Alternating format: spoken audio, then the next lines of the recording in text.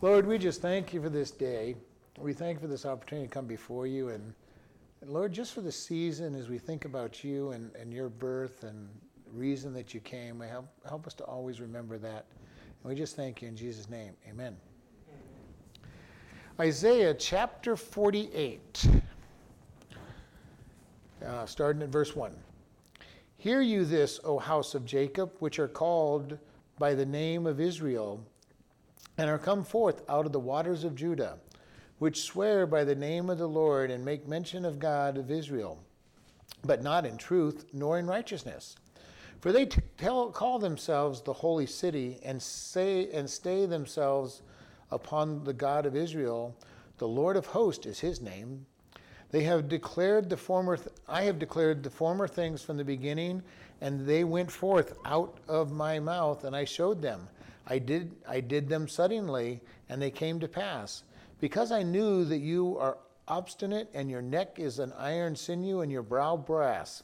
I have even from the beginning declared it to you. Before it came to pass, I showed it to you, lest you should say, my idol hath done them, and my graven image and my molten image hath commanded them.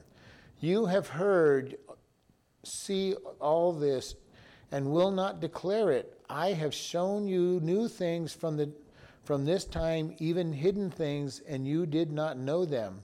They are created now, and not from the beginning, even before the day when you heard them not, lest you should say, behold, I knew them.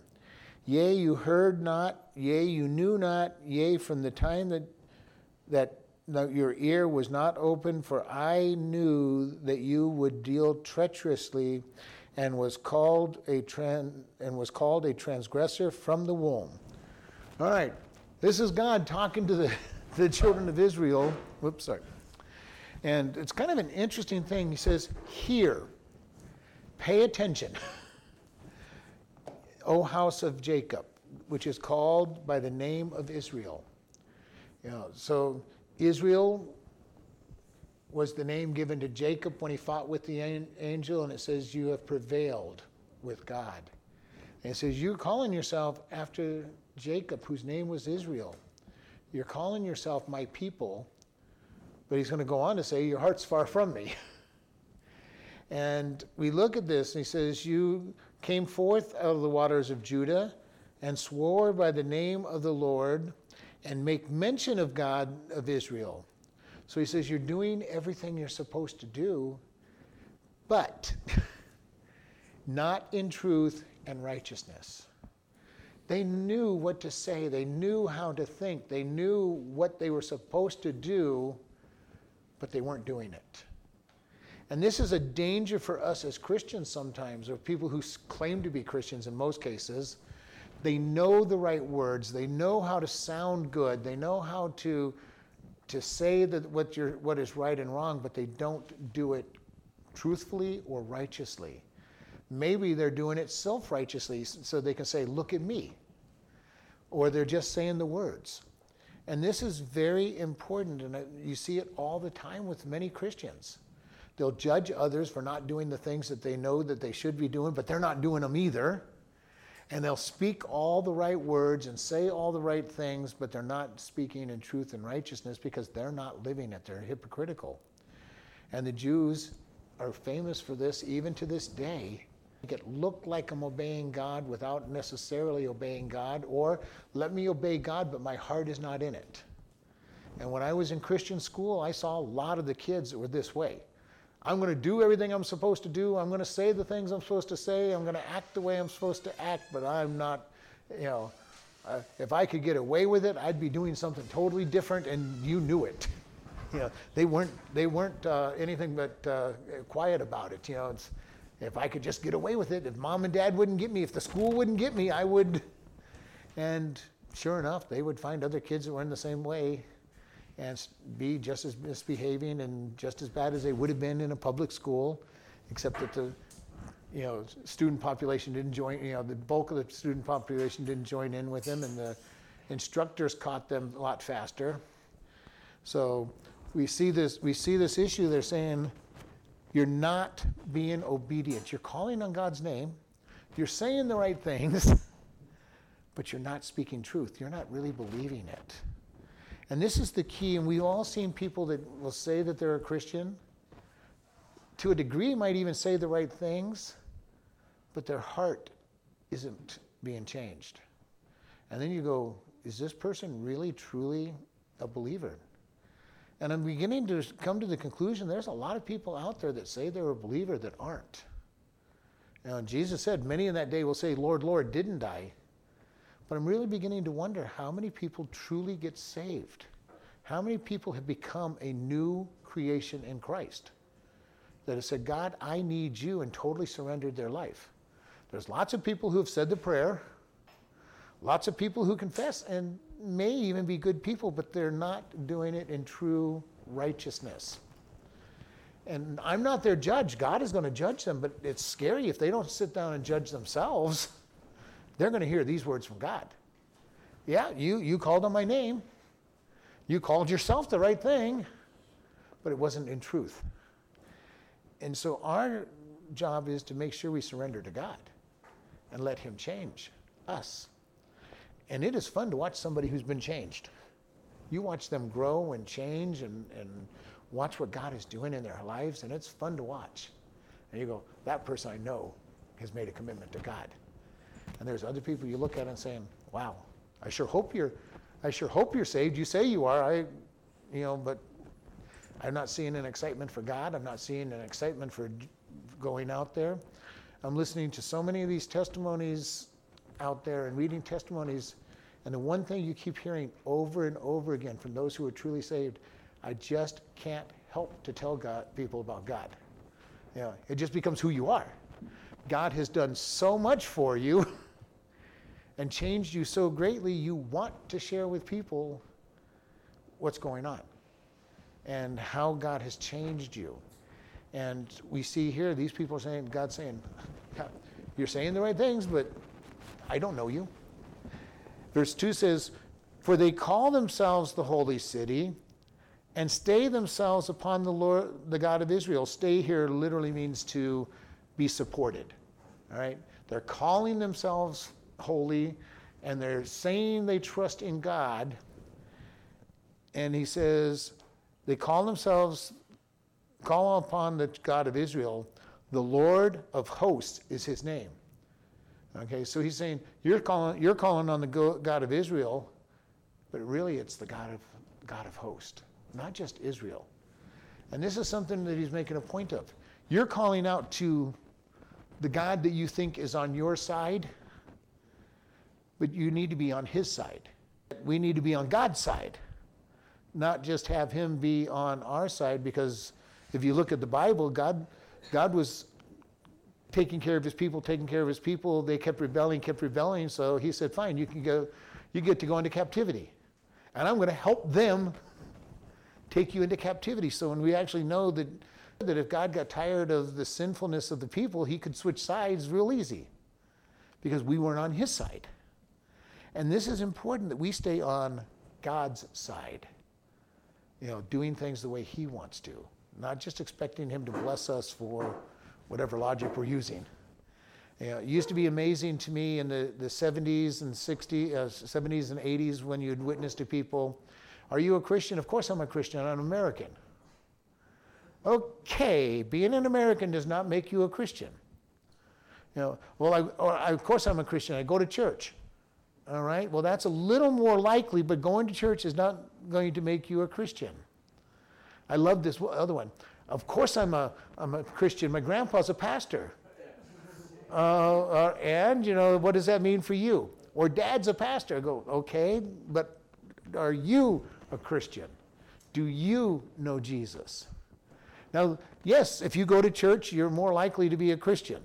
If you have a pastor for a parent who's a good pastor, you're quite likely to be a pastor. But that answer tells me a lot. When somebody says, I go to church, or my father or my grandfather or my great-grandfather was a pastor, those tell me a lot about what these people think being a Christian is, and that they don't understand what being a Christian is.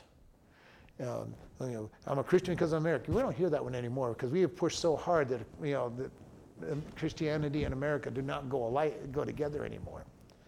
But in the early part of our country, the morality was Christian morality, plain and simple. Now, I'm not saying everybody was a Christian. Matter of fact, the majority probably weren't Christians. But they learned to read from the Bible. They learned morality. They learned what was right and wrong. And they knew about Jesus and his birth and why he died. So they were quite a large percentage of Christians. But not everybody was a Christian because they were just calling upon the name. You know, I know who to name. I know how to live for him, but may not know him. And this is what God is saying here. I'm the Lord of hosts. You think you know who you're worshiping. Verse 3 says, I have declared the former things from the beginning, and they went forth out of my mouth, and I showed them, I did them suddenly, and they came to pass. He's hammering on this again in the book of Isaiah. I've predicted the future. This is the greatest thing in the Bible, is that God tells the future. And he doesn't tell it with generic, anything can happen language. Cyrus will deliver my people. Just 184 years before Cyrus is king. Just a few years before he's born. While his nation that he's going to rule is just a little tribe that hasn't even gotten any power yet. And he says, Cyrus will deliver my people. The Messiah will be born of a virgin in the town of Bethlehem. You realize that when that was said, when Jesus was born in Bethlehem, it wasn't much more than 1,000 people. And when it was said that the town of Bethlehem was only a couple hundred people. And they're going, oh, by the way, the Messiah is going to be born there. Yes, it was famous because Rachel was buried there. You know, Jacob had wandered in there and all of that. But it was not a big, well-known town. Nobody really cared about Bethlehem. David had picked Jerusalem to be the capital. And Jerusalem was 30, 40 miles out away from Bethlehem. And that's what, if you were going to pick a town and for the Messiah to come out of, the Messiah is going to be a king. You would have thought they'll pick Jerusalem. You know, that's where the kings come from. The kings rule in Jerusalem. That's where they should be. The Messiah should be coming out of Jerusalem. But that wasn't the town they picked. You know, that God picked. But God says, I give you the future before it happens. He's given us the book of Revelation and book of Daniel to tell us what our future is still to come. And people look and say, well, yeah, you can't believe that stuff, do you? I go, absolutely. You know, when I was first studying the Bible back in the 70s and 80s, you know, and we would be talking about a cashless society where nobody could buy or sell without a mark. Everyone going, that can't happen. We're virtually in a cashless society already. And wouldn't be very hard to have some key addition to our credit cards or anything that says you can't buy or sell without this event, and it wouldn't be a big deal to put it on the forehead or the hand. They're already talking about it. You know, they're doing it in some places. Usually they put them up in the forearm because they're still a little nervous about the hand or the forehead because of what the scriptures say. But the stuff is already there. I heard about somebody who put the chip in his hand so he could unlock his doors and everything, but he did it himself. But, you know, we hear about it already. We're being laid the groundwork, and see how easy this is? You know, we're being encouraged, chip your pets so they can be found. There's a heavy move right now that's going on, put a chip in your kids. So if they get kidnapped or lost, you are found. It's, you know, the groundwork is being laid for the completion when we look at this and saying, wow, you know, I don't think these are the mark of the beast. Don't get me wrong. I'm not saying these are, but it's laying the foundation for it to be very logical and very practical. That, well, yeah, all we need is this little chip, and I don't have to, you know. And I think identity theft is going to be a big part of it. You know, well, everybody's losing their identity. We'll just put a chip in you, and you can't lose that. You know, and then we look at the Bible and see where it says, and we go, wow, God, look at where we're headed. You know, Jesus said there'd be wars and rumors of wars. And when we were studying that, I looked it up, like there's 600 active wars going on right now in this world. Wow. Okay. Most of them are so small, we don't hear about them. We have conflicts going on all around the world, and we consider ourselves at peace. But there's all kinds of conflicts going on everywhere. And the Bible said that's the way it would be. We're seeing the world come together as one world. We're seeing religions starting to come together as one religion. There's still a couple holdout religions out there that are pretty good sized ones, but overall, even members of those groups want them to come together. The Christian world wants to come together, at least the ones that have sold out, and say, well, we can just agree with the Muslims and the Hindus and the Buddhists and everybody else, and we'll just all be one happy family because it's all one God anyway. And yeah, they all have different books that say totally different things, but we can just mesh them all together somehow. That is exactly what God said it would happen, and we're seeing it happen. We're becoming one language around the world, or at least the ability to be able to communicate with no problem. If you have a smartphone on you, you can communicate with anybody anywhere in the world, and it will actually speak the words for you off the phone and take their words and interpret them for you. So, it's a good thing on one side, it's a bad thing on another side, because it's showing why did God split up the world in the first place? At the Tower of Babel, he says, they are of one language, one mind, they will accomplish whatever they set their heart to, and it wasn't a good compliment. He says, they will sin against me very boldly, so God confused the languages, people spread around the world, and now everything that he says of one mind and one language is coming back, and we're seeing everything going against God, because man's sinful nature has that desire. And then you add satanic influences and all this other stuff that goes on, and we're seeing everything the Tower of Babel broke up coming back. And it says that Babylon will rise in the last days. The Tower of Babel was in Babylon. It was the center of power. It is a place that Satan has put his home as his home city. As God said, Jerusalem is mine. Satan has made Babylon his. Babylon is rising again in our day. And I really do believe it's going to be the center of power during the Antichrist reign, if not before. It will not surprise me if one day the UN moves to Babylon. He told us the future before it started. And as we see this, it's kind of interesting that we see all of this, and he says, I have declared the former things from the beginning. They went forth out of my mouth, and I showed them and did them suddenly, and they came to pass. So God assures that they're going to come to pass. How does he assure that they're going to come to pass? Number one is that they weren't predicted. He is already in the future, so he's just telling us what's going to happen. All right? And so it would just be like us if we had watched a movie, and I don't know how many of you have ever rewatched a movie, and you go, and all of a sudden you see things that you didn't realize were there before, or now you see the foreshadowing that you didn't catch before. And if you were telling somebody the story about that movie, you could tell them everything that was going to happen.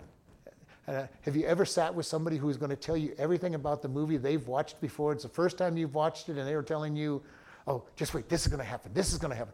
Would you just shut up? I want to watch the movie. I don't need to be told what's going to happen in the movie. Yet God has told us what's going to happen in the movie.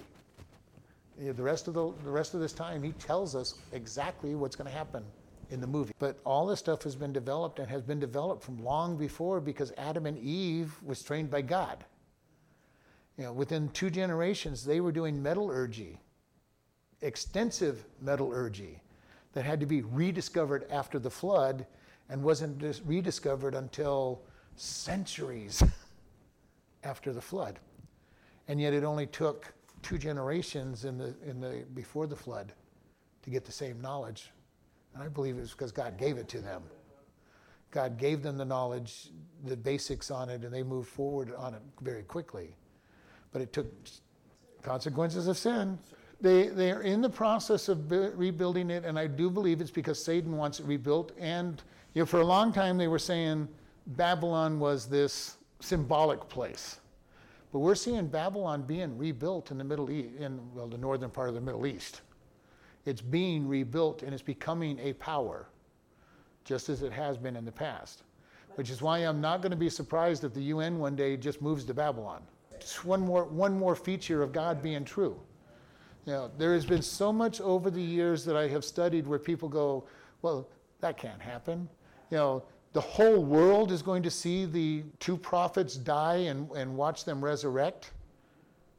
In today's world, in the last 10 years, we understand how that can be real easy.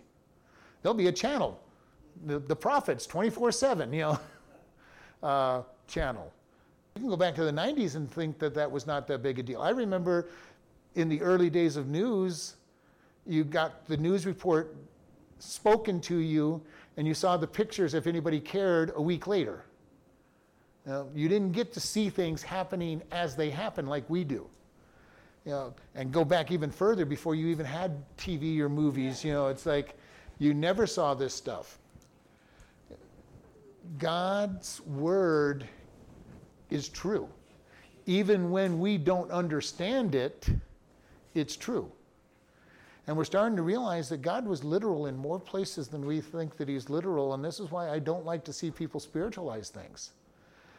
Because I've watched over the years how in days prophecies are changing drastically because of technology catching up and saying, wow, it wasn't just an idea that the whole world was going to watch, and the whole world can watch. And we're starting to see all these things that happen and see that God is in there. And he's given us the future ahead of time. We may not understand it.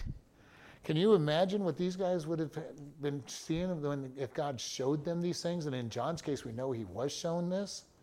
A first century person seeing our world. Seeing buildings that he could not even imagine a building. Seeing a 60-story building, a 100-story building, and not knowing, what is this? Kind of looks like a building, but never seen anything. He had seen a 2-story building, and that was big. And all of a sudden, he's seeing buildings that just go to the sky. He's seeing chariots that race around faster than any horses that he can picture, without horses. It would have been tough. It would have been tough for any of us too.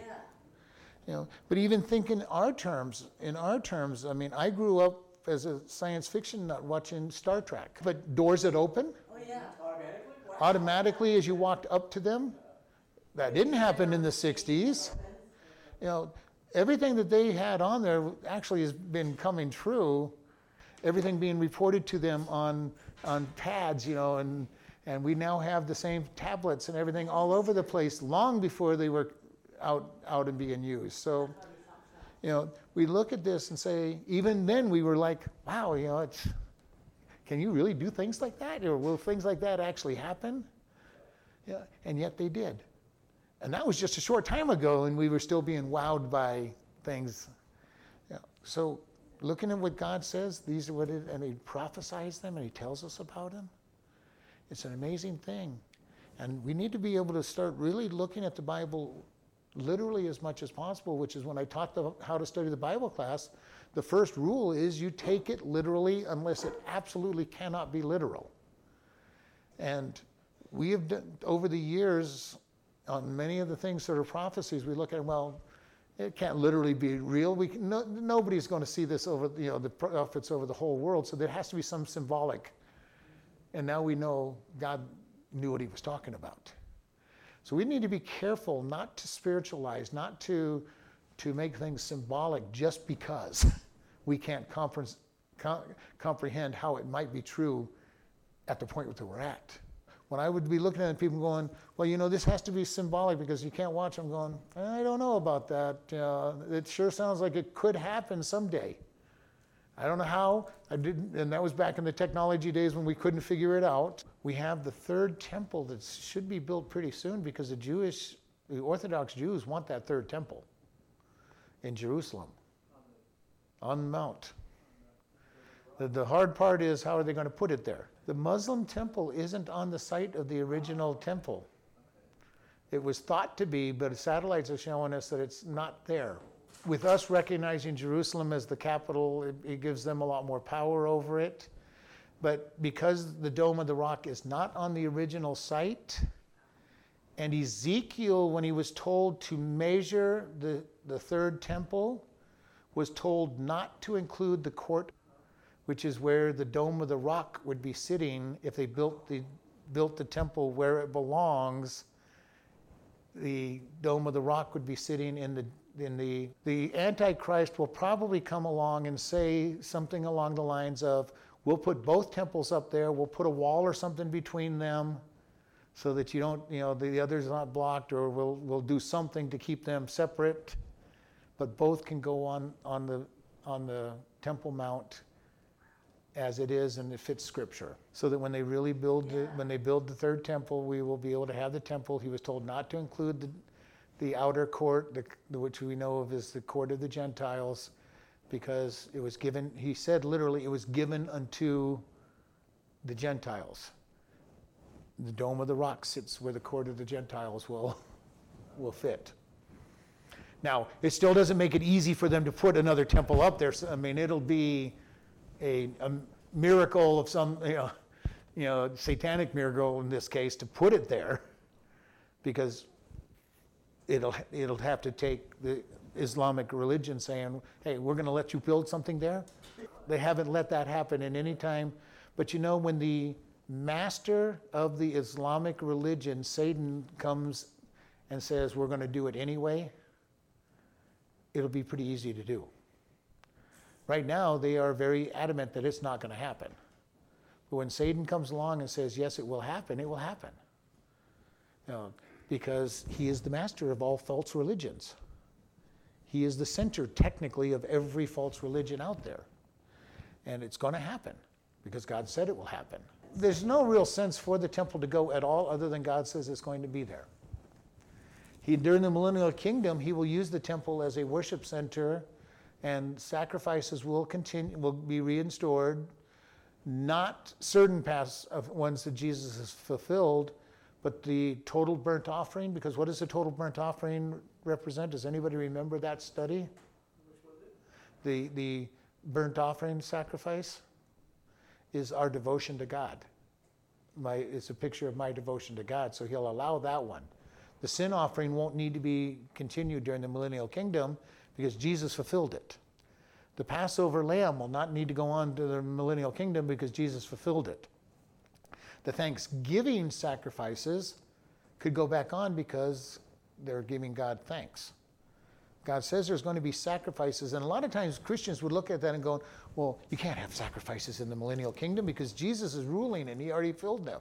Jesus didn't fulfill all the sacrifices, and he didn't fulfill all of them because some of them were just man worshiping God. He fulfilled all the ones that were for salvation and all of that, but the burnt sacrifice was, God, here's my dedication to you. I'd burn myself, but you don't want me to burn people, so I'm burning the cow to show that I'm totally devoted to you. Here's my Thanksgiving offering to show how thankful I am to you. Those ones will be in operation during the millennial kingdom when the sacrifices are restored, but not the ones for salvation, not the ones for the sin being covered, not the ones that Jesus fulfilled. So we need to be, and that's why it is important to go back to what was being taught in the Old Testament to understand when we come up this. Why did the Catholic Church say that Jesus died on a Friday? Because he died the day before the Sabbath. And they go, well, Sabbath is Saturday. No, Sabbath is Saturday. The day is Saturday, but it's also Passover, Yom Kippur. No matter what day those fall on, those were Sabbath days. So when Jesus died as the Passover lamb, all he had to do was die right before Passover started, and he died the day before Sabbath, which is why many of us, truly believe that Jesus didn't die on a Friday and be in the grave for Saturday. He was in the grave for 3 days, just as he said. He said, as the sign of Jonah, 3 days and 3 nights in the belly of the great fish will he be dead. Resurrected Sunday, Saturday, Friday, Thursday, died on a Wednesday. and then was in the grave for 3 days and 3 nights and rose again. Because of misunderstandings of the Old Testament, really strange things have been put into Christianity. And this is why we want to get into the Old Testament, so we can understand the Old Testament, so we can understand what it is. Because one thing we've got to always remember, besides walking with Jesus, they were all Jews. When they wrote from a Jewish perspective, a Jewish understanding of things. And if we don't understand what they understood, we will come up with some really bizarre understandings of what they wrote. And this is why it's hard sometimes for us, because we're not Jews. And then all we can do is start studying the Old Testament and try to get a feel for what they were understanding. Because the Jews, even to this day, the most secular Jew knows a few things about the Bible. They know Passover. They know the deliverance from Egypt. That is important to them. They know about the synagogue. They know about their sacrificial system. Even though they have never practiced it, they know about it. The Jews right now are in a very interesting bind. All of their laws and rules say that you have to have a sacrifice to be able to go to heaven, and yet there's no temple to sacrifice in. So they have gone to a practicality of, well, we can't have a sacrifice, so good works will get you to heaven. Even though every word of the Old Testament tells them that good works isn't going to get them to heaven either, but they don't read their Bibles any more than most Christians read their Bibles.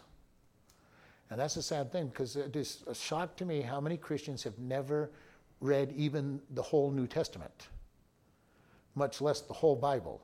Every time I read it, it's different. You get more out of it every time, and it's going to be true, 50 years from now. If you read it every year for 50 years, it'll be different, new information coming out of it every single time you read it. And most Christians haven't read much of the Bible at all. They might have read the Gospels, maybe. They started reading the Bible. They started in Genesis, and Genesis was fairly interesting. They made it through Genesis. They went Exodus, pretty good for the first part of Exodus. A lot of excitement. Moses is delivering the people, and then it gets pretty boring when they start talking about the sacrifices and this, that, and the other. And if they trudge through Exodus, they make it to Leviticus, all about the worship of God in the temple, in great detail. And most people stop at Leviticus, but if they're really, really pushed through, they hit Numbers. And most of them never make it past Numbers. That's bad, because Deuteronomy's pretty interesting. Deuteronomy's pretty interesting. If they could have pushed through Numbers and hit Deuteronomy, Joshua, Judges, and Ruth are pretty interesting books. First and Second Samuel, pretty interesting book. But that Numbers usually stopped everybody who started at the beginning of the book. Well, I can remember be honest, when I was younger, I would skip genealogy. So-and-so begat. Okay, no more begats. Now I read them because I know the names of the people now a lot. I'm going, remember that one? Oh yeah, that person's pretty important. Yep, that one. Some names you didn't really hear. Not everybody on the list is famous. And it is hard for us because they're names that we wouldn't use. I know, they're right. Their job, tongue twisters to us, but in their day and age, they weren't that big a deal. They would probably look at our names and say, boy, you guys have funny names. But God gives us the future, and he says in verse 4, why did he tell us the future? Because I knew that you are obstinate, and that your neck is iron sinew, and that your brow is as brass. He goes, you're thick-headed, stiff-necked, obstinate people, so I gave you the future before it happened so that you would know that I am God. And people still won't believe. I kind of love this, the way he puts it. You're obstinate, your neck is like iron, stiff-necked. You're not going to, but I love this one, and brow of brass. You're not going to let anything get through your skull, even though I told you. And God says, I've told you this, and why did he tell us? Because he knows us. He knows that we need the proof. And this is something that is important for us, and it's something that has irritated me over the years when I would talk to Christians. Well, I just believe it because I read it in the Bible. Okay, but yeah, that's fine, but do you understand why as well? It has to move out of just the realm of faith into something that I truly believe and I have reasons to believe. And this is one of the things that I talk with a lot of people that have been suckered into the idea of evolution because they just couldn't understand, the scriptures. God says he created the world in 6 literal days. And it makes sense when you really start studying it and look at all the science that says that this world is young, this universe is young. In spite of what science keeps trying to pound into our head, 4.3 trillion years old in our universe. I really like to know how they get that number, because everything that can date has a much smaller life, so there's nothing they can date on it. We are understanding through our current understandings that light is not even, the speed of light is not constant. It's constant within our area. Lack of gravity speeds up light. So you get light out in outer space with no gravity. How much faster does it go? They're still trying to figure that out. So these things that they say are billions and billions of years away, if light increases exponentially as gravity decreases, they could be very young, extremely young. Now, I don't know what we're going to find out about it, but there's all kinds of interesting mathematical equations on that. But we have cosmologists out there showing us that the Earth, the world, the universe isn't as big as we think it is. The world is not near as old as we think it is. There's not enough salt and minerals in our oceans to be trillions of years old.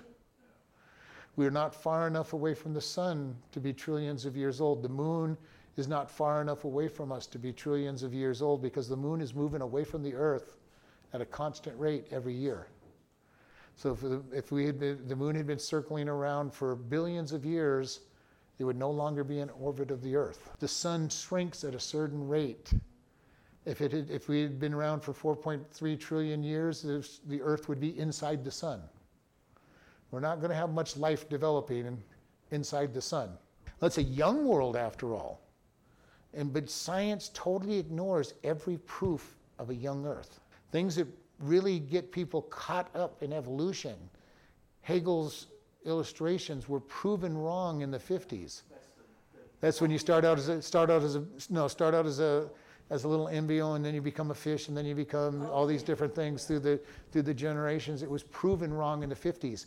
It's still today in biology textbooks as a proof for evolution. We have all these different creations of man. Nebraska man being used in the Scopes trial to prove evolution. It was created from one tooth.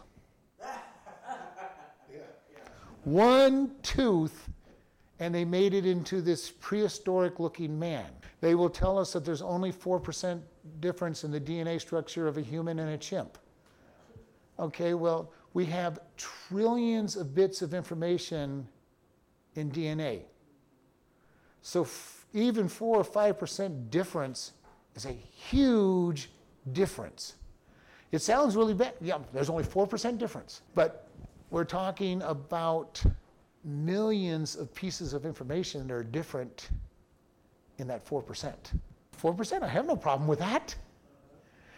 There's a whole lot of differences in there, because 4% depends on, if I'm talking 4% of 10, there's only 4 differences.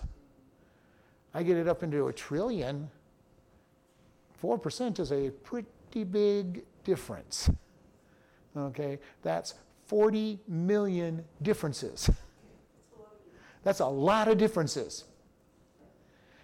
And this is the whole thing with evolution. It's built on a bunch of false information, and even when it's true, it's given in such a way that makes people think that it's not that big a deal. 4%, there's only 4% difference. All right, if I make 30 million differences between 2 airplanes, I'm going to have 2 very different airplanes. If I make 30 million or 40 million differences between 2 automobiles, those automobiles are going to be very different. But I only made 4% difference. Okay. We need to be able to understand Science supports a young earth. Science supports the fact that there must be a supernatural start.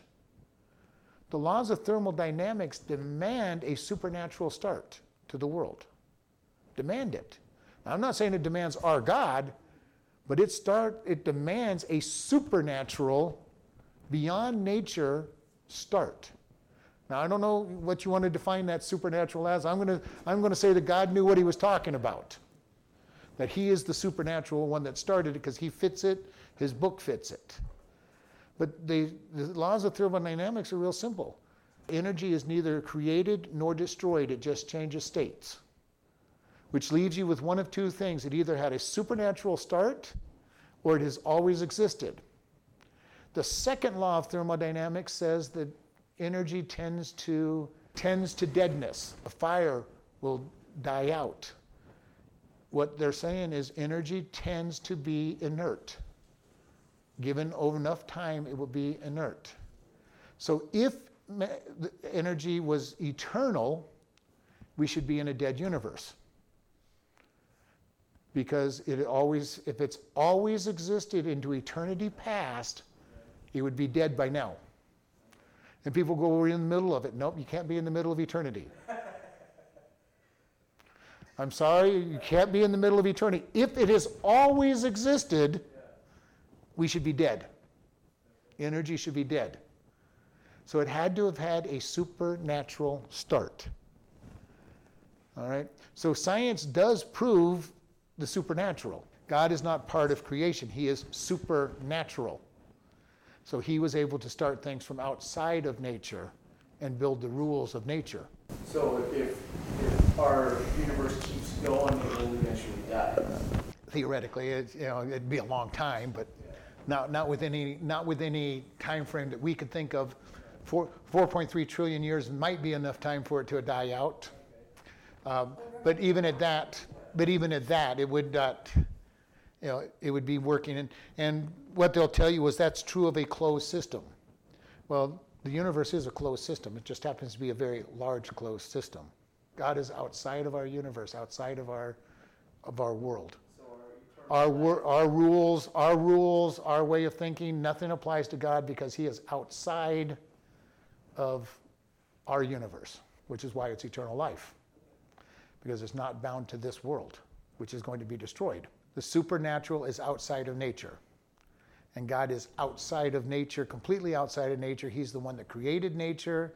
He's the one that put the rules of our universe into place. This is the problem that has been developed by man. Aristotle, Socrates, all of them looked at how can I understand things by nature. What I see is all that exists, so therefore I have to make my evaluation by what I see. And that's how the scientists operate, even though they cannot see. And this is why it's hard for me to believe they believe in evolution, because there's no proof for evolution. Nobody's ever witnessed it. And because that's what they want to make up, literally. And most of them, we've said this before, almost every great atheist evolution has said something similar of. I know that there's holes in evolution, but I cannot accept the alternative. Cannot accept that there's a God. Why can't they accept that there's a God? Because if there's a God, there's rules that they have to follow. Or the God has the permission to build the rules and claim the rules. And most of them, when you look at their lives, they're enjoying their sin. And mostly they're into some awful, what we would call awful sins. So if there's no God, there's no judgment. You can't judge my lifestyle if there's no God. That's why a lot of people reject God. Not because they don't believe there's a God, but because if there is a God, God has the right to make the rules. And if he makes the rules and he is God, then I have to obey him. So it's much easier just to say there's no God. They make their own rules. And make my own rules because there is no God. That is what evolution is all about. And this is why when you talk to an evolutionist, they hate it because, they'll talk to you about this was a bad thing. Why? Why was it bad? Well, it's just bad. Well, who's defining bad? If you're an evolutionist, you can't say anything is bad. Well, it's bad that a species it goes extinct. Why? been going on by your thinking, trillions of years. It's the norm. It's the norm. The strong destroy the weak. What are you worried about the extinction of a species for if you're really a true evolutionist that believes that the only way you think things are going to get better is for the weak to be burned, killed, so that you can get better? It's a bizarre way of thinking, and yet the lost world does not understand how messed up their thinking is. Most Christians don't know how bad the world's thinking is. And then they start saying, oh, this is what God says, and their eyes start opening up, and they start seeing the whole realm of what's being said. But, it is so amazing to me. When I was going to college, it was so amazing that people would say two diametrically opposed statements in the same sentence. You'd point it out to them and go, which one's right? Both. You can't be thinking and not thinking at the same time, so which is it? And this is how bad much of what they said is. Because the natural mind does not properly think. It is always looking at what's best for me. Always. Because we are selfish beings. Without Christ, we are selfish beings that want to do only what's best for us. Don't believe it? Look at the lives of the Bible. Look at your own life, but most people won't open their eyes and look at their own life. But every decision we make in the flesh is what's good for me. Maybe if I get a little altruistic, I may be what's good for my family. But even at that, if it's bad for me but good for my family, I'm probably going to choose me. Some really nice people might choose their family a little bit because they love them. But get outside of their family, what's in it for me? Why do we get angry with people? Usually they've offended me. You have not done what I wanted. You have not done what I think should have been done. And we get upset because I have been hurt. My pride has been hurt. You didn't like me as much as I should be liked. You didn't say the right things to me. And God teaches us to be more selfless and serve Him. And changes us and changes the way we think. This is why when we're a Christian, we do start thinking differently. We literally do start caring about people. And the world thinks we're weird. And we are weird according to the world's standards. We're not weird according to God's standards, but we are very weird according to the world. You actually care about these people? You can forgive these people? You like these people? Or I would use love, but they would use like. You love those people? You're able to forgive? If we think back in our life before we really got to know God, forgiving people? Not going to happen. To love them and do something nice for them? Maybe if we were close to them and they'd been nice to us, maybe. But to love the world? To love those who hate us and are trying to hurt us? That's not going to happen. Not without God. And God changes who we are, and He changes the way we think. He moves us. Literally, it says we're translated out of this world into His kingdom. And He gives us a new way of thinking and a new way of acting.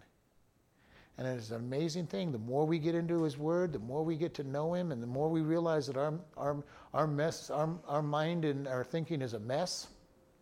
And the more we make it applied to His, the better off we get. And the more we see Him at work. I've been a Christian long enough. I look at some people and I'm going, I don't know how these people make it. How can they make it the way they're thinking? And in reality, they're probably not.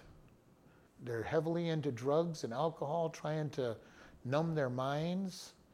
We're seeing a world that just wants to, get the Valium. I don't want to space myself out, but I just want to forget.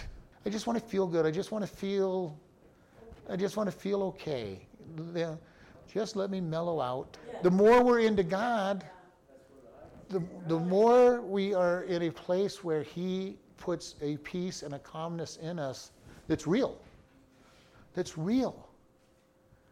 You know, I have never needed all that other stuff. To depend on God gives us that peace, gives us that calmness. I don't need stuff. I don't need artificial, ways to get into this, temporary place of being numbed. Because God makes it real. And it's a wonderful place to be when God makes it real. God gives us a peace that passes understanding. When we're just out there enjoying life, and people look at you and going, you're so happy. You're so joyful. Yep, God is center of my life, and He gives me a peace that passes understanding. You need to get to know God. But the sad thing to me is when I meet Christians who don't know God that way. I'm not going to say they're not Christian, but they just have not spent time getting to know God. And they have to find other means to try to get temporary peace. And God's saying, I've got it for you. Trust me. Depend on me. And the more we depend on Him, the deeper and stronger that peace goes. The more peaceful we are, the more we don't need external stimuli to get peaceful. And we just say, God, I trust you. And this is why I say over and over, my two greatest things is, number one, that all things work together for good. I know God's in control. And then the flip side of that is, I know God's in control. No matter what happens to me, God is in control. I may not think that He's in control at the moment. My mind may not be able to understand how He's in control. But I keep telling myself, God is in control. Job did not really understand that God was in control when he loses his family and all of his possessions. He had to have had some questions. God, did you go on vacation all of a sudden? He probably, he wouldn't have said it just like we wouldn't have, but, we think those ways. God, I'm having a whole bunch of bad stuff happen. What did you do? You went out for the weekend and forgot about the rest of the world? Where have you been? But if we really, truly say, God, I know you're in control, it doesn't necessarily mean that we're going to enjoy what's going on, but at least we'll recognize, God, you're in control. I'm going to be peaceful. I don't know what you're trying to teach me. I don't know what you're trying to do. But you haven't lost your marbles. You haven't become impotent. You didn't break your leg and be recuperating for these last 6 weeks. You're still in control. And we just be able to grab hold of that, and that gives peace. To know that God is in control and that He has a plan. He has a plan always. We probably won't understand it. Even if He told us it, we might not understand. Sometimes we will understand after the fact. But the good news is He is always in control.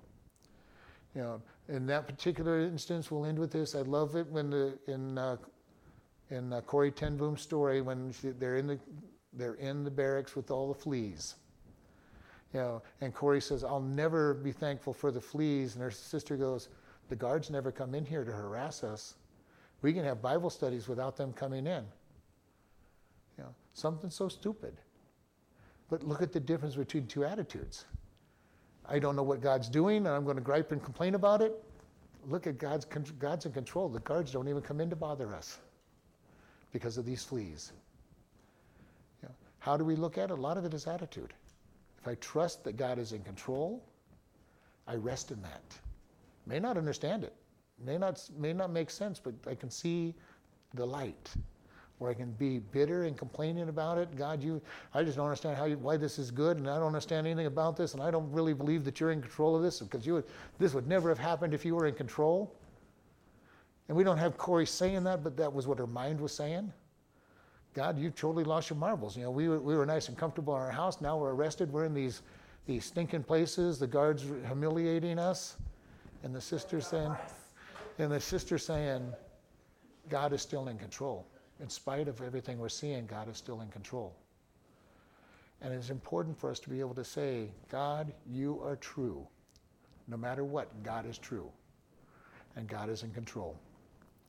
Lord, we just thank you for this evening. Lord, we thank you that you love us enough to tell us and prove yourself to us. Lord, help us to always remember that you are in control and that you love us. And we just thank you in Jesus' name. Amen.